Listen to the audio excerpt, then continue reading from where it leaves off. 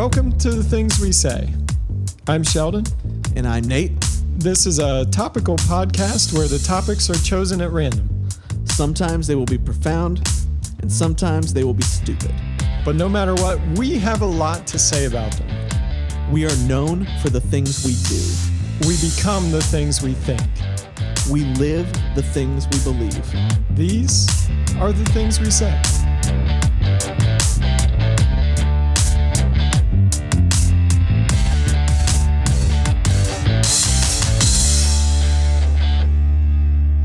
We're so glad to have you back on The Things We Say. And you are listening to us again. Yes. I'm Sheldon. And I'm Nate. And it feels like we've been away forever. Yes, it does. Like, this has been a good 3 weeks. Yeah. So, because we did. It hasn't been that long for the listeners, we recorded 2 episodes. And so we didn't get. And then we had one where we just didn't do anything. And I forget exactly why. I think we were just both insanely busy at the time. We were like, we needed a break. So we had to cut some content. Oh, no, it's because my wife was out of town, and that throws off the logistics as far as who's taking care of the kids. You're a parent. So I am that's a the parent. thing. You're a parent. Yeah. Not a parent, a parent. It was a parent that I needed to parent. Apparently you needed a parent, yes. That's right. And one very significant thing has happened since the last time we were on the air, actually. It has. And what is that, Sheldon? I'm a licensed minister now. Yes. So in more than name and function, Sheldon is officially a pastor now. And my job has not changed one bit. No, nothing has changed. It's all, except people are like, so what does that do? I'm like, I don't know. We'll see. I always very crassly say, I can now marry and bury him. That's basically marry him and bury him. Baptize him, serve communion. Yes. Those are basically the things. Yes, that is true. Yeah. That is true. But yeah, so I'm super proud of that because I've had a hand in getting Sheldon on this track. And, he has. And I'm just freaking proud of him for that whole thing, for sure. I don't run around and tell everybody, so this is about as public as it gets. Yes, which I didn't ask him if I could do that, but I did it anyway. No, he didn't. The other night, I was trying to fall asleep, and I was trying to do our whole intro in my head, like see if I could play it all back in my head. Yeah. And kind of like go through the whole thing. And then I'm like, how do we open that? And like trying to get it all together. Yeah. I fell asleep. It was great. I might have to try that. Yeah, it's good. Yeah. Sheldon and I both have a chronic issue with sleeping when our wives are not with us. Yeah. And I do better if I'm not in a familiar environment. So if I'm on a trip and I'm in a hotel, that's true. I go to sleep fine because it's not my. But every single weekend, my wife works 2/12s on Saturday night and Sunday night. So I am without her 2 nights in a row every week of our lives. Saturday night is the worst, which is terrible because I have to get up early and have a lot of things going on Sunday. Well, I get up early anyway, but a lot of things going on Sunday morning. I've got my kids alone. And last night, I actually went to bed early. I was so excited. I was in bed and falling asleep at 11 o'clock, which is huge for me on a Saturday night. And then all of a sudden, at 3 o'clock in the morning, my eyes pop open, and that was it. I was awake from 3 to 5:10, and I had to get up at 6. And so it was just a miserable, miserable night of sleep. I would rather lose sleep on the other end. I feel more rested if I can get like a solid 3 hours as opposed to a nap and then have to stay up for several hours. If I get anything less than 6 hours of sleep, I'm like not worth being around. Yeah. I can subsist on one on occasion, 1 hour, which is what I feel like I got last night. My solution was to move to the couch. She was gone for a whole week. So rather than being in the bed and it's just like I stare at the ceiling, it's like if I move to the couch, because when I had a really bad cold and I didn't want to keep her up with my coughing, I'd move to the couch and I slept like a baby out there because I wasn't worrying about keeping her awake. And so I'm like, well, maybe if I move to the couch when she's gone, and that was actually a really smart idea. It's a good idea. I might have to start trying that. There you go. Sunday, Life Saturday. tip. Yeah, that's good. It's not my 12 rules of life, but here we go. No, it's not. It's not. I actually had one opening segment. We were talking about denominations the other week for some odd reason. I think when Jared was on, we were talking about denominations. Yeah. My dad had a story of, he was doing some flying in northwestern Ontario, and actually He's flying up near the Hudson Bay. He was telling me he's about to take a trip into a town called Shamattawa. And here's how the denomination thing converged. Okay. So in this small town, the Anglican church burned for some reason. And so my dad, who is a Nazarene, was flying in a team of Mennonites to help rebuild the Anglican church, the project of which was being headed up by the Pentecostal pastor from that community that was in charge of the building project. So he was helping get all the teams in and get everything around. And so, you had a team of Mennonites rebuilding an Anglican church under the supervision of the Pentecostal pastor with a Nazarene pilot to get everybody there. That is a wonderful sentence. It was amazing. I very much enjoyed that sentence. There you go. Yes, that's the way it should be. I'm all about that. The Pentecostal pastor's name is Pharaoh, which is super cool. He's a native guy. And the one time my dad flew a Bible school team in there, and the guy that was leading the Bible school team was named Aaron. And so Aaron and Pharaoh were working to bring VBS to all the That's hilarious. kids in the community. I've always said if I ever get a cat, I'd really like to name it Pharaoh. I feel like that suits. But I also don't feel like that's very original. I think I saw someone on Twitter that was naming their cats after despotic dictators. Like, that's appropriate. Yeah. Yeah. Yeah. Pol Pot. Yeah. I knew a girl once who had a cat named Mr. Helen Keller. Ooh. Because when she first got it, she wanted to name it after somebody famous and that did great things. She thought, oh, Helen Keller. And the problem is that about 2 or 3 weeks later, she discovered that it was a male and not a female. So instead of changing the name, she just called him Mr. Helen Keller and or Mr. Helen. There you go. It was a beautiful thing. Buddy of mine named, I can't do it. That's a My Buddy story. Oh, but I want to know now. Nope. He named all his cats after airplane parts. So one was Merlin for the Merlin engines. One was DC-3, Dumb Cat the Third. One was Pratt. He had 2 cats at one time. They were called Pratt and Whitney. Oh, which is pretty solid. So, what was the other one? Oh, there was Dipstick, but I'm not sure how that one worked. That's still part of the engine. Something like that. Anyway.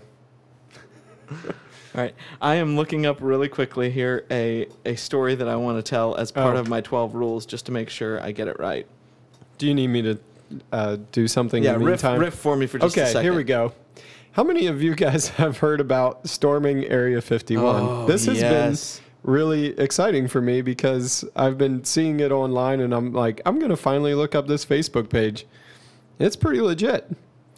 September 20th, we're all going to meet up at the Area 51 Alien Center tourist attraction and coordinate our entry. If we Naruto run, we can move faster than their bullets. Let's see them aliens.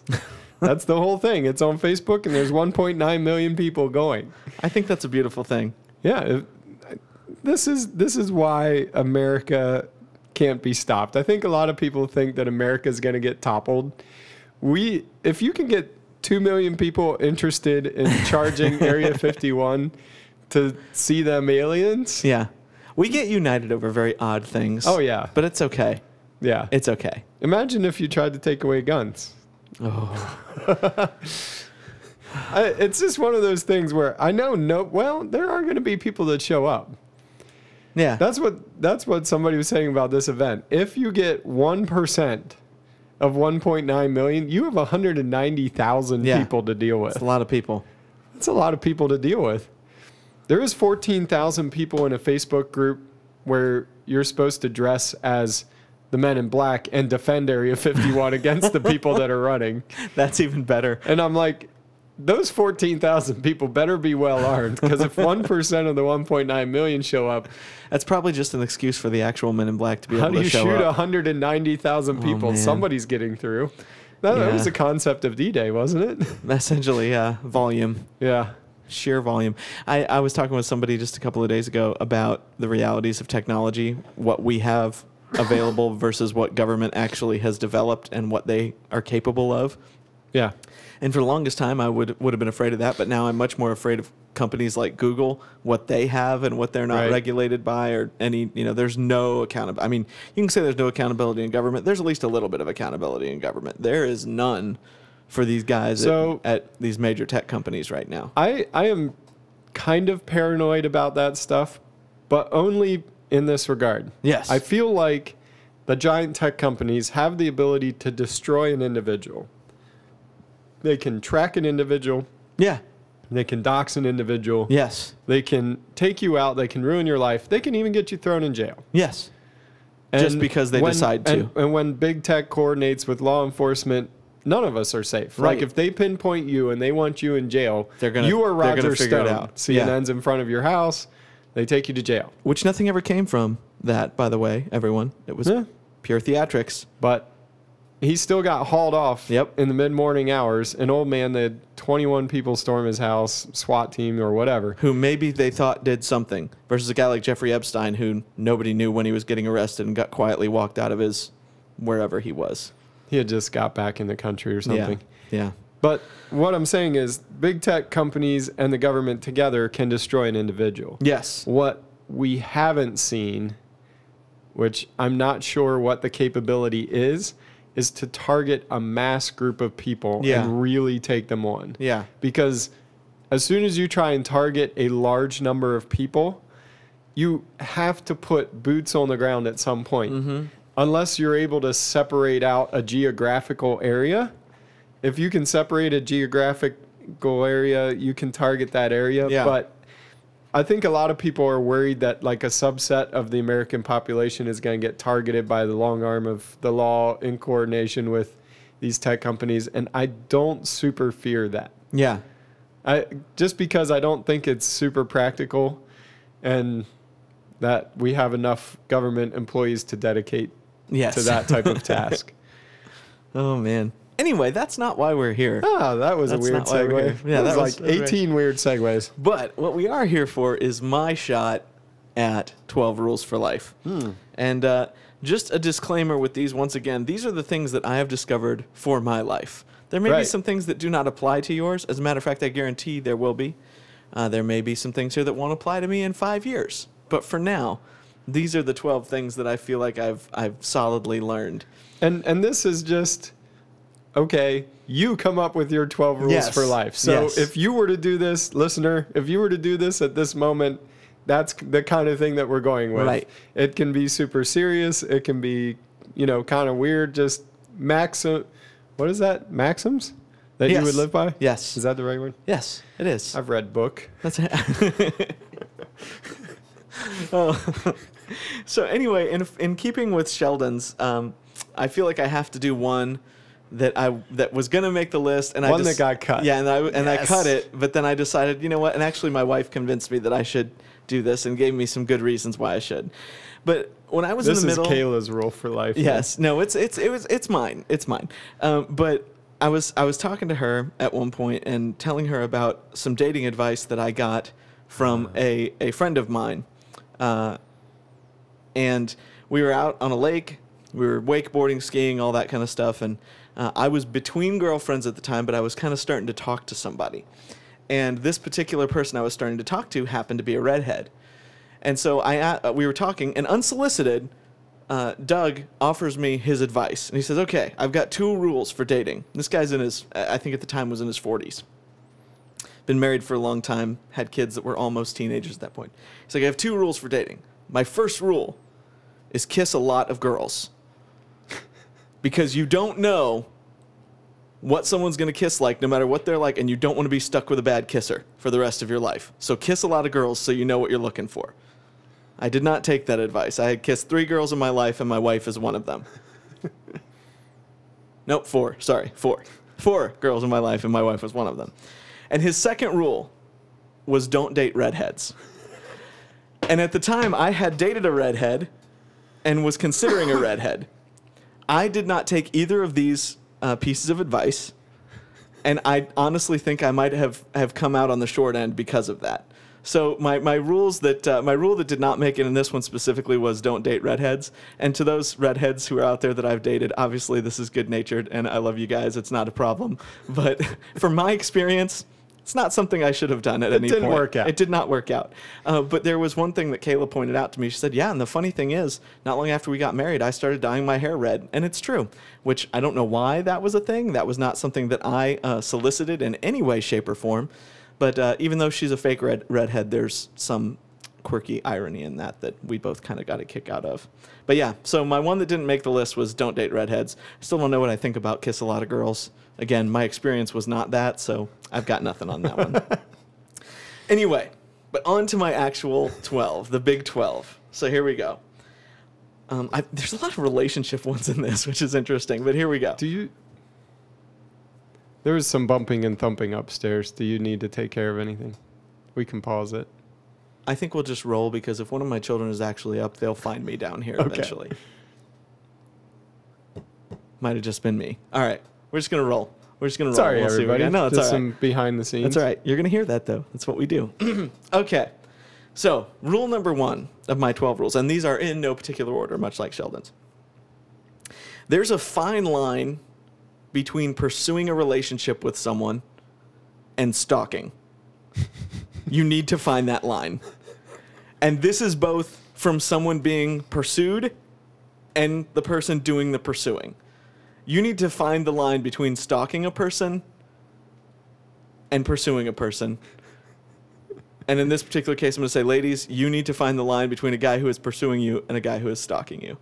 Yeah, I will say I was better at this with some of my relationships than others. Yes, so was I. Yeah. So was I. I feel bad. Like, I didn't have a lot of training. I was, 17? You know? Yes. If you're interested in a girl, she walks on clouds. Yes. And you just want to be with her all the time. Yes, no matter what. And you make very unreasonable, bold statements that actually mean nothing but make total sense to you at the time. Oh, my goodness. So anyway. I'm so glad there was not cell phones back when I was dating. I kind of got in the middle of that. Because I imagine I would have sent some pretty pathetic texts. Yeah. I have a whole thing with that, but I'll leave that alone. Anyway, yeah. So yeah, Oof. There's a fine line between pursuing and stalking. Pursuers find it. Those being pursued find it. And don't settle for someone who won't pursue you, but also don't try to get with somebody who's basically stalking you. Anyway, that's number 1. Number 2.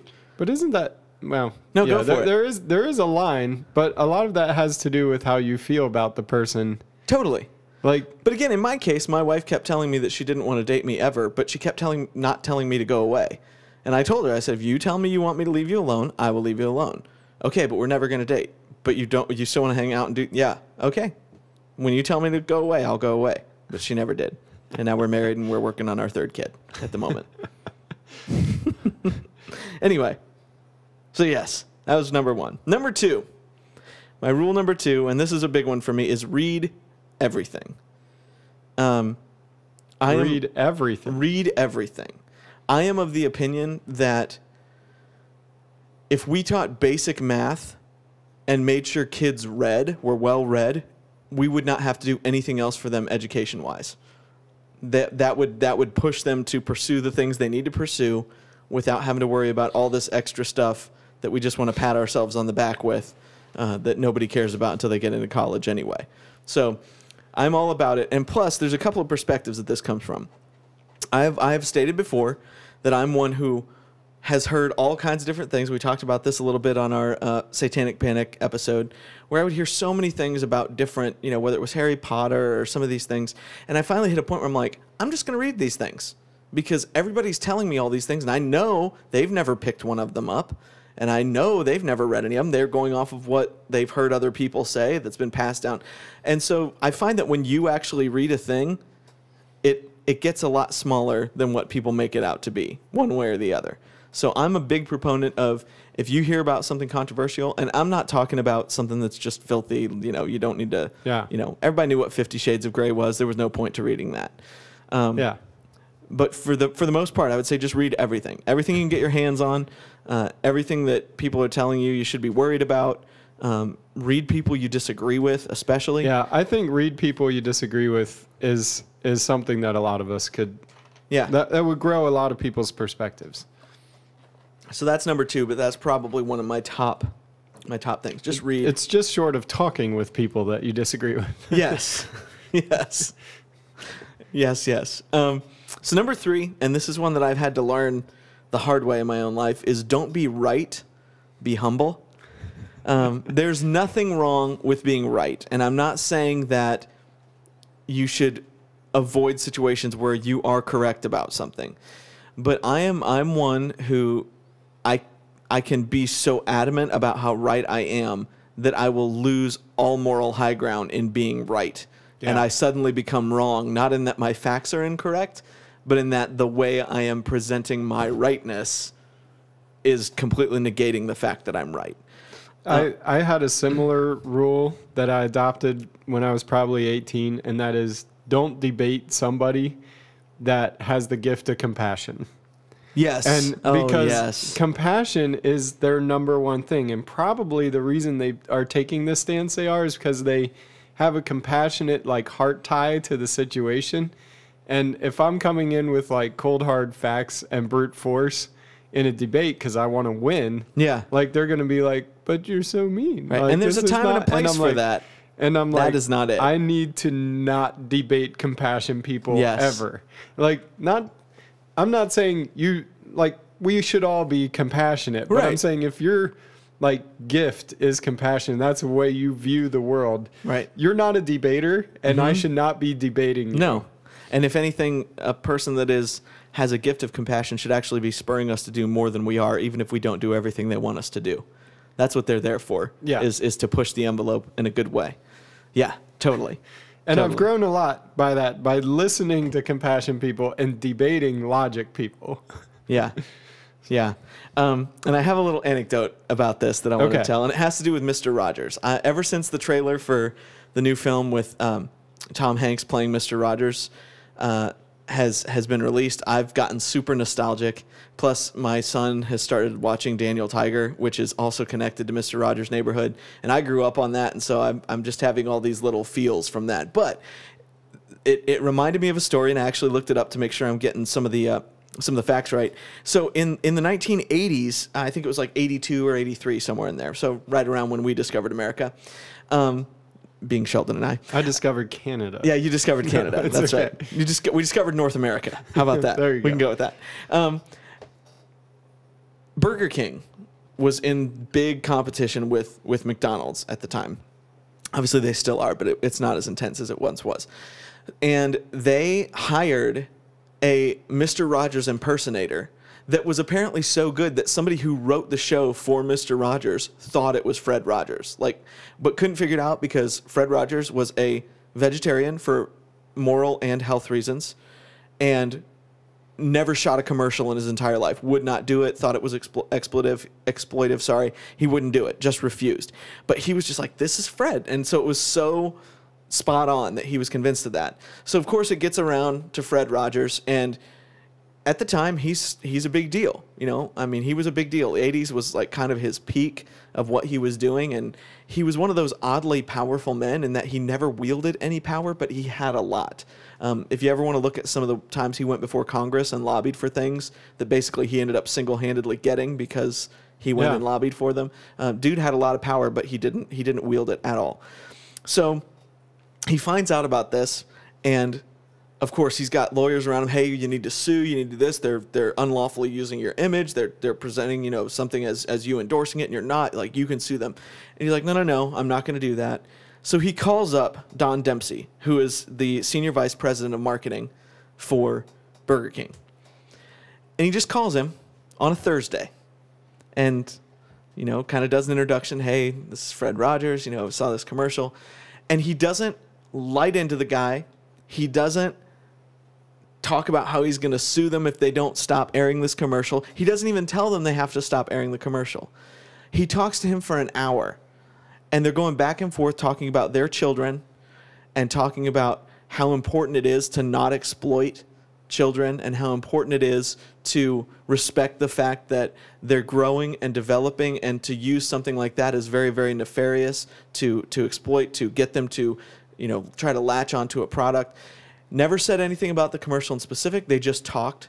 And within 72 hours, Dempsey had called their marketing team and said, hey, I want you to pull all of these ads. I want every single tape. I want the master, and I want to destroy them all. And he just pulled them. Wow. Fred never asked him to take it off, but just in speaking with the man and him actually talking about the heart of what he was trying to do, he just said, no, I'm not willing to do this, and pulled it. So that, I think, is a classic and great example of not being right. He was in the right. He could have done whatever he wanted, but he focused more on being humble and coming at it from really the heart of the issue. Yeah. And that made a total difference in how it was received. I mean, for crying out loud, there would still be maybe litigation between Fred Rogers' estate and Burger King if it had gone it had gone the other way. But anyway, so don't be right, be humble. Be correct, yes, but be more focused on being humble.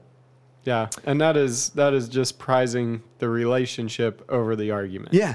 Once you realize that the relationship is at risk because of this argument, there's very few arguments that are worth the relationship. Yes. Yes, yes. Number 4, don't ever be the best or smartest person in the room. And there's a couple of things with this as well. I mean that in a literal sense. If you can help it, if it has anything to do with you, don't ever be the smartest person in the room, because you have stopped growing if you are the smartest or best person in the room. There has to be somebody who is inspiring you to aspire to something greater. Yeah. Otherwise, you have stopped and you're stagnant and you're only going to be moving backwards from there. But also, don't ever go into a room assuming you're the best, smartest at anything, because you're not. You're going to find something, whether it's a small thing or whether it's a big thing, that the people that you were in the room with do better than you. And you need to always go in with that approach. Yeah. And it will serve you well to have that approach. It will serve the other person well because it will be honoring to them and what they're capable of. Oh, yeah. So never, ever, as far as it has to do with you, don't ever be the best or smartest person in the room. And don't ever brag about being the best or smartest person in the room, because you have automatically forfeited any title that you might have had. Nobody wants to be by that doing guy. so. Yes. Nobody is that guy or girl. Just don't be that. So yeah, never be the smartest or best in the room. That's like my nobody is that great, but Yes. a better way of saying it. Yes. Yes. Number 5, every gun is loaded. Yes. And again, This is true. This is one of the three rules of gun usage, but I take it a step further in that I don't just say treat every gun as if it's loaded. Every gun is loaded, and I actually abide by this in my house. And the reason I do is because Louis L'Amour, who is a fabulous writer, and by fabulous I mean it's cheap thrills writing, but boy is it good. He wrote your paperback Western novels. He was like the quintessential author of that genre. A lot of good stuff has come from what he did, movies and different things like that. But he had a bit in there where a man is talking to a younger boy about firearm usage, and he tells the kid. The kid asks him, "Hey, can I take a look at your rifle?" And he pops it open, unloads it, and hands it to the kid. And he said, "You kept it loaded, and it was just sitting in a corner." And he said, "Yeah." He said, "People are only ever harmed with guns that they think are not loaded. If you're a man who always keeps your gun loaded, people will know it's yours and say, no, that's so-and-so's gun, and it's always loaded and always treated as such." So I have adopted that policy. Every gun is always loaded. It saves a lot of heartache, I think, to do so. I'm not talking one in the chamber or anything like that that's actually stupidly dangerous, but I have a magazine in everything that I own, and it's ready to go at a moment's notice, and anyone who's been in my house basically knows that. So every gun is loaded, both in theory and in practical, in my house. That's pretty cool. Number 6, no good has ever come of the phrase, "we need to talk." And I mean never. Now, there are variations of this phrase that are okay. If someone comes to you and said, "Hey, I want to talk to you," that one's okay, because that's just very innocuous. It's just initiating. But when someone comes up and says, "We need to talk," the hammer is about to fall. You are either about to you're about to have something devastating happen to you, one way or the other. That phrase has never been followed by something good. And I defy anyone to tell me I'm wrong on that. I know that gets away from my don't be right, be humble, but I promise you, nothing good has ever come of that exact phrase. We need to talk. Well, it doesn't accomplish its stated, like, the reason you would say that is you're trying to get somebody's attention and you want to bring them into a place where you can talk privately Yeah. to deliver some sort of news. Yes. But you're saying it in a polite way. We all know what you mean. There is no veneer Nope. to it, even though you may think, yeah. Yeah. It's just bad. It's bad times for everyone. It used to be a thing for me that when somebody says, "Do you have a minute?" that was kind of the same thing. Yeah. Now, I currently have a boss that has said some very good things after, "Hey, do you have a minute?" And he just wants you to look over something Yeah, and like totally. give your opinion Totally. and like share something with you and like work on a project together, that type of thing. Yeah. Good. Yeah, good. But I've until probably the last couple years, I've never associated anything good with that Yeah. phrase either. It may change a little bit with a spouse. Yeah. Because there's a... I well, thought the "we need to talk" thing. Woof. That's immediately what I thought of. Would be that's- like I your guess spouse. That's It's like, true. crap, did I blow the budget out? Did you break the car? Yeah. Did It's Yeah. just not. It's not great. It's is not the great. dog dead? Everybody gets sweaty when that phrase is used. Nobody likes it, but yet we still continue to do it because it's just a weird out This for is us. something I was thinking of the other day. What was always so bad about going to the principal's office? That was like the worst thing ever. What actually happens there? Nothing. They sit Everybody- you down. The principal doesn't want to do Yeah, anything. everybody thought their principal was terrifying. I don't really know anybody who thought, oh yeah, our principal was just such a great... No, they were afraid of their Oh, my principals. high school principal was a great guy. Oh. I really did like him. Is that because you spent so much time with him? No, it was because he was my dad's shop teacher when my dad was in school, so he knew my dad, and my dad always would use it like, if you do anything at school, me and Mr. Reed will have a talk, and your life will be just awful no matter where you go. And I'm like, well, I got to know Mr. Reed, and he was a great guy, and I could walk into his office anytime and just be like, hey, what's up? And it was great. So he liked me, I liked him. High school was fine, but I remember in elementary school, that was terrifying. It was like, Yeah. you'll get sent to the principal's office. Yeah. What was going to happen? Yeah. Yeah, I only had 2 principals, and I don't remember their names, but I remember what they looked like. I could describe them in detail. And there was something scary about the first one and weird and soft and teddy bearish about the second one. But there were Yeah. always still rumors about, hey, corporal punishment's allowed here, and there's paddling, and there's Yeah. whatever. But I never witnessed anything. I never actually knew anybody that happened to, but there was always the rumor that it was a thing. So, yeah. Anyhow, Number seven, and this is a big life philosophy one for me. You never go down alone. This has kept me out of so much trouble in my life because I'm constantly reminding myself, and it really started when I started having nieces and nephews, because I would look at this little innocent little baby, and I would think to myself, this person is going to look... Actually, it started with my first nephew, Dylan, and thinking when he was 5 years old, like, this person is going to look up to me, and whether I succeed or fail, whether in my faith or anything that I'm doing, it's going to affect him. It's going to automatically affect his Right. life.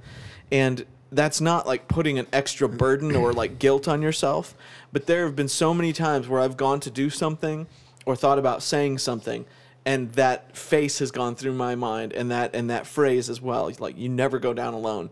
And I've been able to just walk away and say, like, no, this is not worth that. This is not Right. worth that person to me. This is not. And of course, that's developed more, as I've gotten married, and now as I have my own children, it's intensified. But just that idea that if I go down, if I were to have some sort of moral failure, if I were to have some sort of ethical dilemma, I am going to take people down with me, and people that I love and people that I genuinely care about. And not only that, there are people who are looking up to me that I don't even realize are looking up to me, Yeah. that it would have an effect on, being that I'm in ministry and in very public ministry at that. So that is just a constant for me. I'm always trying to remind myself of that. It's proved a very real and tangible check and balance on a lot of things in my life. when you first said it, I thought about like my brothers and sisters as we were growing up. I never wanted to go down alone, so I would drag everybody down with me. It was like, well, I'm getting in trouble. You are getting in trouble too. Well, I was always Who's fighting out here? We all are. I was always the instigator when I was growing up. Right. I would start something and I would back out and kind of watch it happen just as my parents were coming to discover what it was. Right. And I didn't think of it as nefariously as it actually was at the time. I mean, looking back on it, I was like, no, that was pretty crappy and sneaky of me. You never go down alone. So like when my parents would line us all up and be like, now who did this? Or you're all getting punished. Yeah. And I'm like, no way I'm letting that out. Y'all can suffer. Like, that was not enough to break me. Why should I let these 4 other suckers off the So hook? your adaptation is don't ever go down alone. Don't ever go down alone.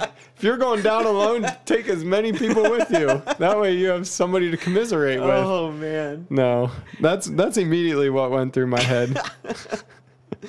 Oh, my. That was always my thing, though. Like, when I was getting into trouble in elementary school, I would always be thinking of how many people can I drag into this? Oh, like, geez. how many people can I get on board with this? Because if we spread the punishment out, Yeah. they can't punish. But It's you were the same thing you as were Area 51. They can't shoot all of us. Can't shoot They us all. won't kill all of us. They See- can't expel the entire 5th grade if we're all doing something. But you're one of those weird instigators that you also lead the charge.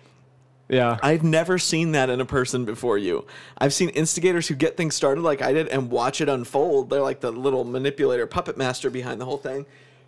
I've never seen anybody who's like, let's go do this, and then be the tip of the spear. You got to think about it. Like, if you have an entire 5th grade class that does something together, they don't close the school down and just expel the 5th grade. I totally get it. What are they going to do? They're going to dock all your grades. So that teacher's going to look worse? No, they're not going to affect your grades. They're not going to send you all home. They can't expel you all. I will say that the girl that I was dating in high school, when I went to her graduation, and every person that spoke, every single one of the students who spoke, kind of had this kind of attitude with everybody, like, oh, they didn't know what to do with us. They thought we were going to be this, that, and the other. They were anticipating horrible things from us, and look what we've done. Look what we do. I'm like, this is a weird thing to hear at a high school graduation. So I asked her about it afterwards. She's like, oh yeah. She's like, when our freshman class came in, they had an assembly and sat the entire class down and literally gave us a lecture that basically consisted of, we've heard about you from the junior high. We've heard about all these things that you are and what you've done, and we don't know what we're going to do with you. And we don't expect you guys to succeed at all. Now, I don't know if this is horrifying or if it was brilliant, because, of course, they're like, okay, screw you guys. We're going to prove you wrong on this one. And that's what they did. But I was like, who does that? Like, who sits down an entire incoming class and is like, hey, we hear you guys suck and we believe it. Like, that's something else. So a real life example of this, there was a choir concert that we were all supposed to go to in 7th grade, I think. And me and 2 or 3, I think it was 3 of my friends. No, it was me and 2 other guys had made the music teacher's life so rough that he was like, you 3 are not allowed to go to this thing. I didn't care about going to that thing at all. But what I did care about is all of us sticking together. And he was super mad at us. And the one time he just went off in class and was like, no, you're not going. So he had the sign-up sheet there. And he's like, all right, so we need you guys to sign up soon. So here's the sign-up sheet. I'm going to pass it around. These 3 guys are not going. And, like, everybody else sign up. He passed it around. He got it back. There was not one name on the sign-up sheet. He lectured the entire class, got red in the face, shouted at us, passed it around. Not one name again. He walked out of the room and you could hear him counting down from 10 in the other room. And we were dying. Oh. He comes back in and he's like, okay, fine. Those 3 guys, they can go. I can't handle this. This is ridiculous. And he passed the sign-up sheet around. We all signed up. Oh my god. And he lost it.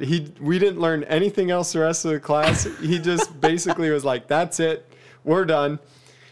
Craziest thing about that choir concert, we went to it and it was a whole bunch of like junior high aged Mennonite high schools or Yes. Mennonite elementary schools. Yeah.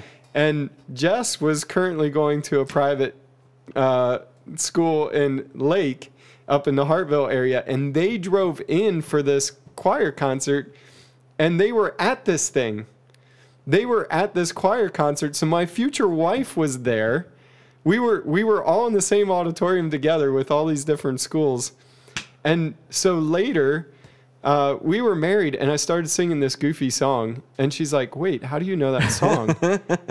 And I'm like, I can sing you the whole thing. It was at this choir concert. She's like, yeah, I was there. And I'm like, this is too weird. Oh, my word. And she says... And you guys didn't meet at that. But there was a whole bunch of boys in the back of this thing at one point started this like, boom, boom, ksh, boom, boom, ksh. And she's like, and the instructor lady was getting so mad. And I'm like, yeah, that was totally me. And it was because... You have all those kids and they're on these huge risers. Of course. They're just tons of kids. You gotta try it. And this one lady down there is there screaming at us that we're not doing something right. We need to be singing these notes. And I'm like, forget you, lady. You can't come all the way up here and find me. I'm 10 stories up back here. So like she's lecturing all of us, and in the middle of her thing, we just started stomping. Doom, doom, doom, doom. And it caught on, and she could not talk anymore. She just stood up there and flapped her arms, and it was hilarious. And Jess remembers being mortified. Like, these guys are all going to get in trouble. I'm like, what is the logic here? Who is she sending all the way up? Like, till you got through all the kids, I'd disappear in the crowd. You'd never find me.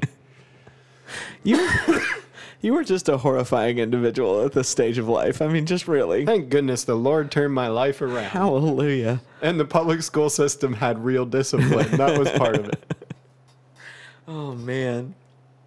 Now my face hurts from that one. Sorry. That's okay. I derailed this one. No, but that's never great. go down alone. You never go down alone, both in a negative sense. What I'm saying is different than what Sheldon is Yes. saying. Don't Sheldon's be version is devious. different. But it is a real life truth. Nate's have all been very serious and very good life advice. I have trouble, but I'm gonna get in trouble. I know I'm gonna get in Here trouble we with go. this next one. Let's I know go. I am. Okay. Rule for life number 8. MLMs are a terrible idea. For the folks at home, what is that?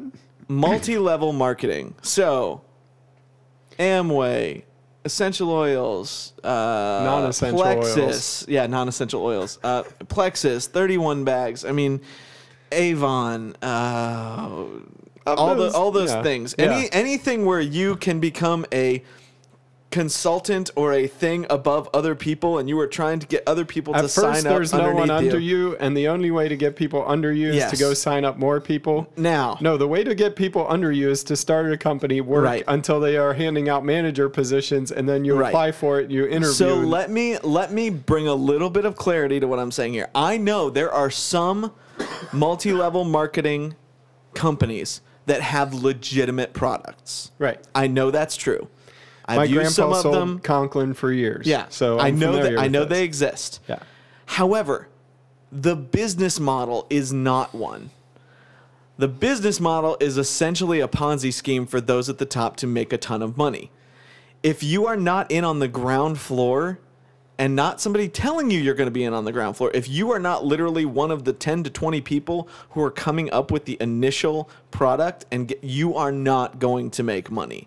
There's like 0.2% of people who actually make money off of MLMs, and you ain't going to be it. It's like winning the lottery.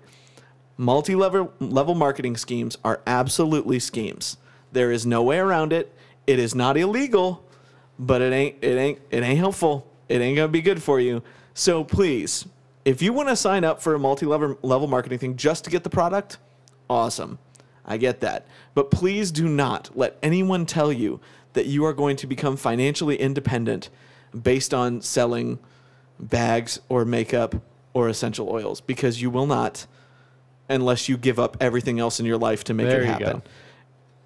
There's There a are- much higher cost to that than any other There model. are people that can, but you have to turn over all of your social media. You Everything. have to make your free time about this. Yes. Like, yeah. And you have to sell other people on doing the same. Yeah. So multi-level marketing, Any multi-level marketing, it's just a bad idea. It's a bad idea. It's a terrible, terrible structure. Just don't. No criticism to the products themselves. Just don't. I discussed this with mine. I have no love for the entire thing. If you ever want an interesting read, go look up why it's called a Ponzi scheme and the actual Ponzi behind the Ponzi scheme. It's a fantastic story. Yes, but it's horrifying. Anyway, so yeah, MLMs are a terrible idea. Just don't. Number 9 is go to counseling. I've talked about it before, but it's a big one. Go to counseling. No matter how good a marriage is, no matter how good your life is, you will benefit. No matter how much of a man you are. Yes. You will benefit so incredibly from sitting down in a room with a neutral third party who is willing to tell you how you are actually the one screwing up. Because we don't have enough of that in our lives anymore. We tend to shun the advice of our parents who could tell us that legitimately. We tend to avoid the conflicts that we need to have in marriages or in other relationships. Going to counseling and making an effort to, it's just like routine maintenance on a car. It's not like you have to have everything blowing up or things falling apart. The car could be running great, but you just take it in for oil changes. You take it in for, fluid replacements, belt replacements. It's the same kind of thing. Just do it. And especially if you have a spouse who wants to do it. If you can look your spouse in the face and tell them no when they say they want to go to counseling, you are a moron. You are the problem. You are the problem. And I don't care how long you've been married, how short you've been married. If they come to you and say, we need to do this, the answer is always yes. Period. Always yes. You can debate about who you're going to go see, but the answer is always going to be yes. That would have been my one caveat. Go to good counseling. Yes. There are some out there that are not as helpful as others. No. And I would recommend Christian counselors specifically for those who are of the faith, and even those who aren't. I would actually still recommend that. But go to counseling. There is no stigma. There's nothing wrong with it. You're less stupid if you go to it. And I say that as a person who it wasn't on my radar at all until my wife said, "Hey, I think we should do this." I'm like, "Okay, yes," because I saw my parents' marriage blow up and hit the fan with no hope in sight. And I was like, yeah, I had determined before I even started seriously dating that was going to be a core principle of my life. And it has served me well. Premarital counseling is really good. Yes. And don't do it with a relative. No. Go with somebody who you can have real conversation with. Authority. Yeah. Go with somebody that can look at you and tell you the truth. Yeah. You know, and not just, your brother-in-law or something. And by authority, we don't mean like a pastor necessarily, but somebody who's been married and has a healthy marriage for a good while. Yeah, somebody that has some backing to what they say is what I'm basically saying. Able to speak from authority, not the vestige of authority that we think of it as. Yeah. But anyway, go to counseling. Get to good counseling, and people that say, "Oh, it's too expensive." You know what's expensive, moron? A divorce. Yes, you know what's expensive? Like having to drive to see your own children. Mm-hmm. And it's not worth it. Not at all. So, do counseling. Yes. And kind of related to this one is rule number 10. It's never as good as you remember. That is true. It doesn't matter what it is. That's my entire childhood. It doesn't matter what it is. It's just never as good as you remember. And this has a bit of a warning to it. If you have something that is very nostalgic and that you loved, don't go back to it until you maybe have children and can have them experience it, because you will be disappointed. Yeah. I have purchased, I think I actually got rid of it now, but I purchased out of a $5 bin the movie The Never-Ending Story. I loved that movie as a kid. I mean, loved it. And I just could never bring myself to watch it, because even looking at the back of it and seeing some of the production stills that were on the back, I'm like, this is not going to hold up well. Just from looking at that, I'm like, this will not hold up well, and I will be sad. But I thought, I'm going to hang on to this. And I think we finally purged it from our most recent video purge. But I held on to it for years. Did not open it, did not watch it. And we have finally gotten rid of it. Fazoli's was another experience like that. Yeah. When I was in high school, man, Fazoli's was the best thing in the world. They give you those free those free breadsticks, and everybody's like, "Oh, this is just as good as Olive Garden, or this is just as good as Macaroni Grill," whatever. Because we were teenagers and we had no money. It is the Taco Bell of Italian food, except it's worse. And we went to one, my wife and I, since we've been married, and we did it the dirtiest way possible. We literally went through the drive-thru and sat in our car in a mall parking lot and ate Fazoli's. It was terrible. It was awful. We felt like garbage afterwards, and we were both so sad because we loved it growing up. We loved it when we were in high school, and there was a great distance between when I was in high school and she was in high school, but we were both severely disappointed by Fazoli's. Even in the breadsticks, they were just terrible. This goes for relationships in the past. This goes for literally everything. It's never as good as you remember. I was trying to watch Power Rangers with my son once when he was much smaller even than he is now, just because I figured all this stuff would entertain him. And I remembered it being awesome because as a kid, I wasn't allowed to watch it. But, I would watch it anyway. I would sneak, I knew when it was on. I knew the schedules, and I would watch it. Guys who are younger, back in the day, you actually had to go to a television and watch things at a certain time of day because that's when the show was on. And if you were lucky, there were several of those shows in a row that you could watch. But then once it was over, and you had to catch it while it was on TV. So you had to catch Pinky and the Brain. Yeah. Not just Animaniacs, but we were there for Pinky and the Brain. That's right. So there was only like 15 minutes. That was it. That's right. But I was watching it with him, and again, I love this girl. I'm watching, I'm like, this is awful. It was just so bad. So much so that I'm like, this is stupid enough that I don't want my child watching it. And I loved it growing up.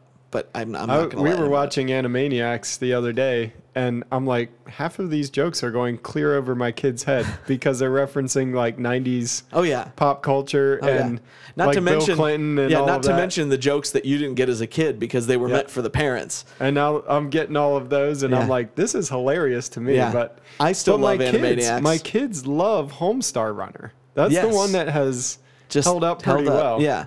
Yeah, but again, therein lies the thing where if you get to experience something through your children's eyes again, then it can be fun again, then it can be great again. But don't go back to it until then. Until you have a child to experience it with and to kind of go through that nostalgia with, don't do it. You'll be sad, and it's never as good as you remember. Yeah, you'll end up with Haagen-Dazs and sadness because of that. That'll just be the thing. So it's never as good as you remember. Whatever it is, Kayla and I were talking about that recently. I said if we went back. And I, as myself now, met you as you were when we got married, I'm like, I don't know that we would have gotten married. And if we went back and you as you are now met me as I was then, I don't think you'd want to marry me either. Was it you on the last podcast that we were talking about you're married to 4 different people? No, but I'm curious about this. Okay, so somebody told me that, and I've been thinking about this. You're married to 4 different people during your lifetime. Sometimes for some people, those are 4 different people. Yes. But for somebody that stays married to the same person, you are genuinely married to 4 different people throughout your life. Like the me that I am now is totally different than the 21-year-old kid that got married to Jess. Like the guy that she fell in love with is not the me today. Right. Like, in some ways, it's a lot better. In some ways, there's some things that have changed and that have gotten lost along the way. In some ways, it's been really, really good. Yeah. Same thing for her. Like, I tell her, I'm like, I love you more today than at any point in our marriage. Like, and it's that's true. Yeah. But she's a different person. Yep. Her music tastes are completely different. She no longer listens to country music at all. It's totally changed. That's a salvation issue right there. Well, and I used to. I listened to country music for like a 5-year time span, and I know all those songs. I don't know anything outside of it. It's really weird. And so like she was a different person. She dresses different. The car that she drives is different. Her music is different. She does her hair different. It's totally different. And I'm like, this is a different person that I'm now married to. We've been married 14 years, so I'm on my second person. So what are the 4? Are they didn't define 4? it any more than that, but there's just 4 different people. I was curious. And I'm like, yeah, probably by the time we're like 55, it's probably going to be a totally different person. Yeah. Like our house is going to be totally decorated differently. Like Yeah. we're going to have a different schedule than we currently do. Totally. All of that. We'll probably enjoy different restaurants like Fazoli's. That Fazoli's was something that our 20, 21-year-old selves loved. Oh, yeah. Us too. Yeah. And like Cece's and all of that. Ooh. Yeah. No, I had outgrown that by the time it was here. Oh, no. I never wanted that. But again, Skyline Chili is the one exception to that rule. It's always as good as you remember. It just always Skyline is. chili looks disgusting. Oh, it's so good. It's the best dirty food in the world. It's so wonderful. And you will experience it test soon. this theory. You will experience it soon. Okay. Last two here. Rule number 11. Break up clean. And what I mean by that is when you break up with someone, This is for guys and girls. yes, cut its head off. Be done. There's no easy way to do this. No. Jess and I were just talking about this today, No. and Jess is like, but it's so hard when you're standing there and the Yes. boy is crying. And I'm like, yep, Yeah. that's really hard. I know this because I always sucked at it. I was terrible at it. I would just let relationships linger beyond when they should have because I was waiting for the right moment. I was waiting for the right circumstances that were never going to come, but I just kept convincing myself that, oh no, this thing will happen and then I'll be able to have a nice segue and we'll all be. You're not going to be friends afterwards. You're not going to like hanging out with each other, maybe much later, but in the initial, you're not going to just break up clean, give each other space, let it die, and move on. Break up clean. Everyone will be happier.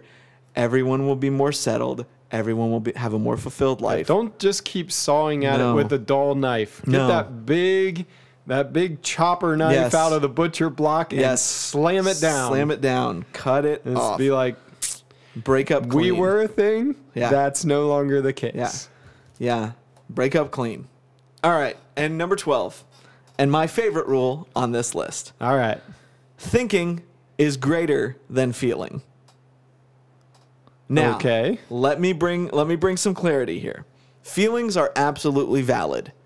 I will never ever invalidate someone's feelings because feelings and emotions are absolutely real. They are things that have legitimate effects on us. They are things that have that legitimately motivate us. I get that. Feelings are very, very real.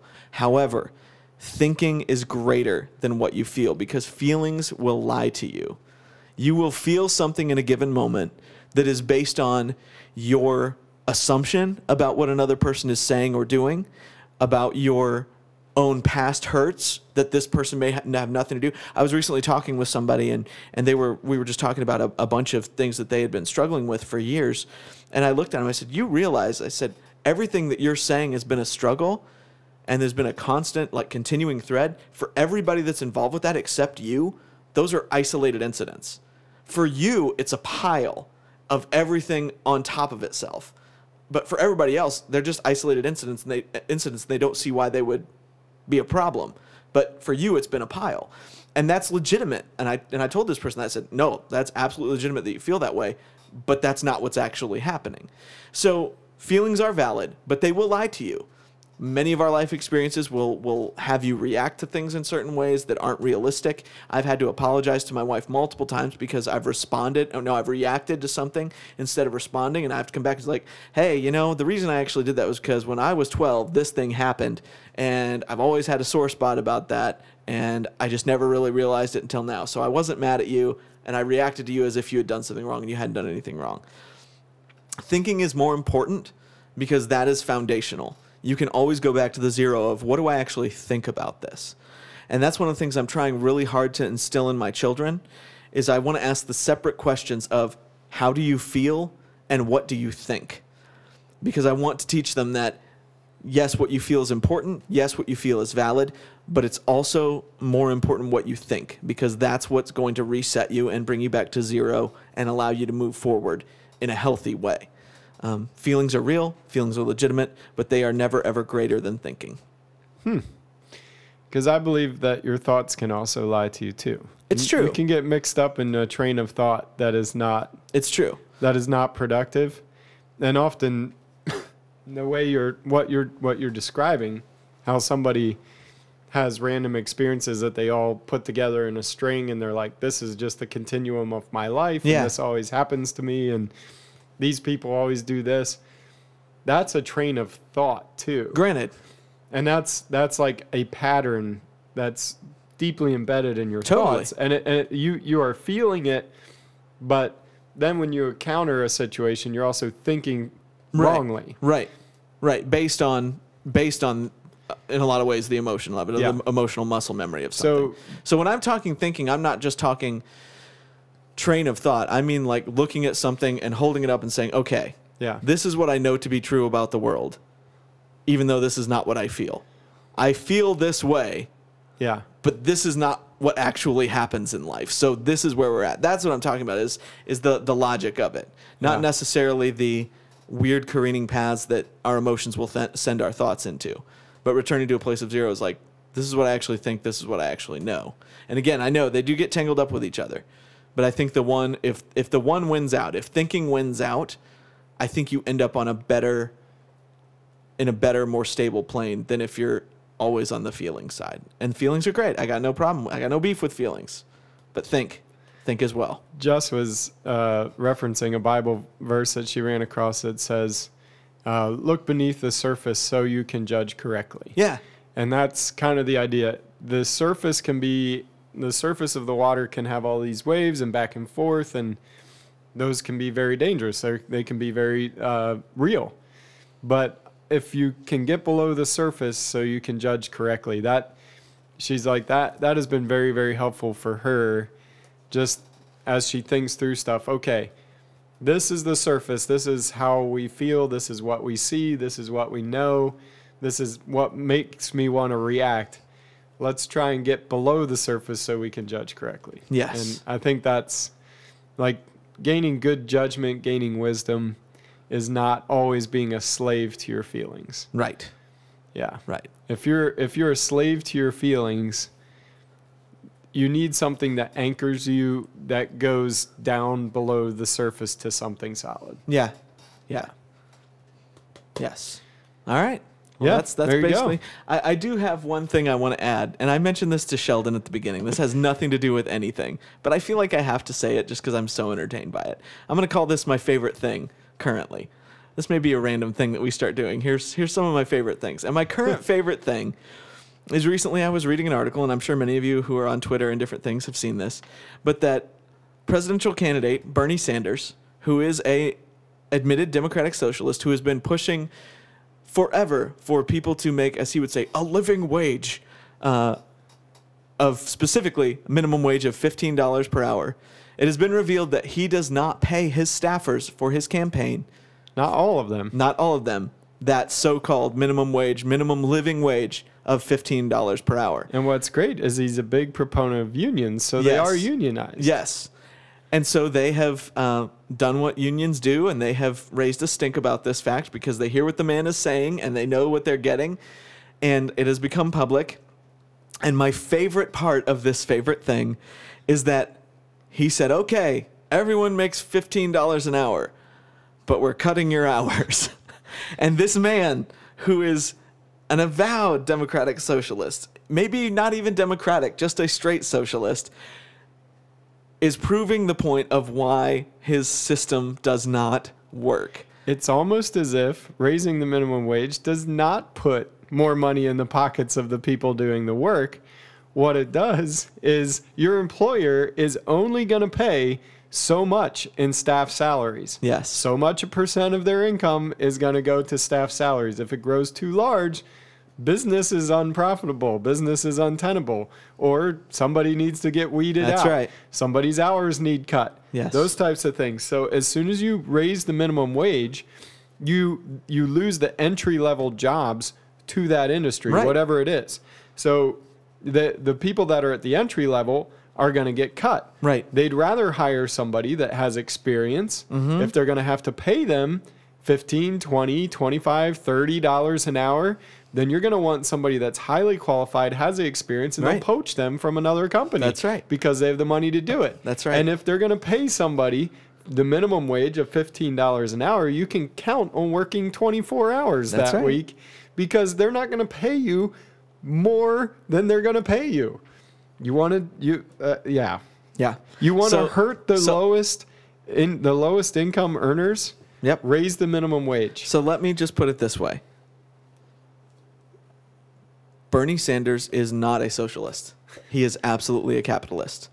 You know this from the millions that In he's made from practice. his book. Yeah. You know this from the fact that he did not pay his own employees $15 an hour, and that once he did, he started cutting because he is in practice a capitalist. And the problem with socialism is that everyone at the top is a capitalist when they are in socialism. That is just the reality. You can see it throughout history. People get greedy. People want their things. And no matter what anybody else is doing, they will exempt themselves from it. So socialism is the worst MLM ever. So here's the funniest story about the minimum wage. Jess was working as a hostess at a restaurant. Yeah. She was talking to one of the cooks. There was a bill in Ohio to raise the minimum wage. And the cook was like, they're going to raise it to whatever it was, $7.75 an hour or something. Yeah. And he's like, I'm making $7.65. Yeah. It's going to raise my pay. And she's like, you're going to vote for it? He's like, absolutely. It'll be 10 cents more an hour. Think about this. This dude was going to vote for a minimum wage hike that would make him 10 cents an hour more. That's an extra $4 in his pocket every week. Yeah. Okay? That's $4. If he works 40 hours, That's which right. he probably doesn't. Right. And he works 40 hours, that's $4. All the Wendy's and the McDonald's and everything in Ohio were like, if this goes, the dollar menu is gone. Yeah. They raised it. The dollar menus went away. When this guy goes to Taco Bell, how much more is he spending? All his food just went up in way more than just the 10 cents that he's getting. Right. He cost himself tons and tons of money by voting for this. Not to mention how much of that gets taxed. Right. And I'm like, this is a prime example. If you're at the bottom of this, what you're gaining, you're totally losing because you're purchasing the cheapest of cheap items because you're not making a lot of money. Right. And your purchasing power shrinks. So yeah, what you're able to buy with that money just goes away. There is no longer anything you can buy for $1 that feeds you. Yeah. So you have to buy something that's $2 to feed you. Yeah. And the same thing at your supermarket, because now all the farm people that were bringing those things to market at cheap prices, now if you're buying cheap stuff, you're hurt. Yep. It hurts you every time. Yep. And people don't think about the real world cost. They're like, well, no, it'll be fine. I can buy more stuff. I have more money. No, you broke the whole economy. Like, if there were no minimum wage, there would be so much cheap food, cheap things around. Your dollar would go so much further. Yep. There would be more jobs. There'd be more entryways into those jobs. Those people that like come out of college with degrees and they're like, I can't find a job. There's no entry-level job. Entry-level jobs are gone because of wage hikes. Yeah. Minimum wage hikes. Well, and now they've got, AOC and all these people are pushing paid internships, as in federally mandated paid internships. Like, internships will go away. Yeah. Because you just said it a minute ago, if you can hire someone with experience who knows what they're doing and pay them $15 an hour versus having to pay an intern who's just trying to get experience, Yeah. you're not going to pay that intern. It just doesn't make sense. Again, this is where thinking is better than feeling. Why are internships so popular? Because it's an entry-level Right. job. These things sound great because they feel right, but they are not. When you follow the logic, it does not work. Yeah. It harms the very people that you're talking about. That was all for free. It Yes, has it nothing was. to do with 12 Yes, it rules. was. Man, we've yammered on for a long time. That's here okay. Today. I'm always afraid when we do 12 rules, we're not going to get through everything we need to get through, but we've done well. We've done All right. well. All right, guys. Do we have any action steps? Besides, I'd love to see some other people's 12 rules if they've got them. Yeah, if you have 12 rules and you can come up with them, send them our way. Email the things we say at mail.com. I think that's correct. TTWS Podcast on Twitter and Instagram. And Facebook is facebook.com/the things we say podcast. All right. So there you go. All right, guys. Well, thanks for hanging out with us again, and we'll see you next week. Thanks for joining the conversation today. The Things We Say is produced by Nate Ward. Technical direction is provided by Sheldon Stauffer. You can subscribe to The Things We Say on SoundCloud and iTunes. Don't forget to like us on Facebook at The Things We Say Podcast to keep the conversation going. This has been The Things We Say. See you next time.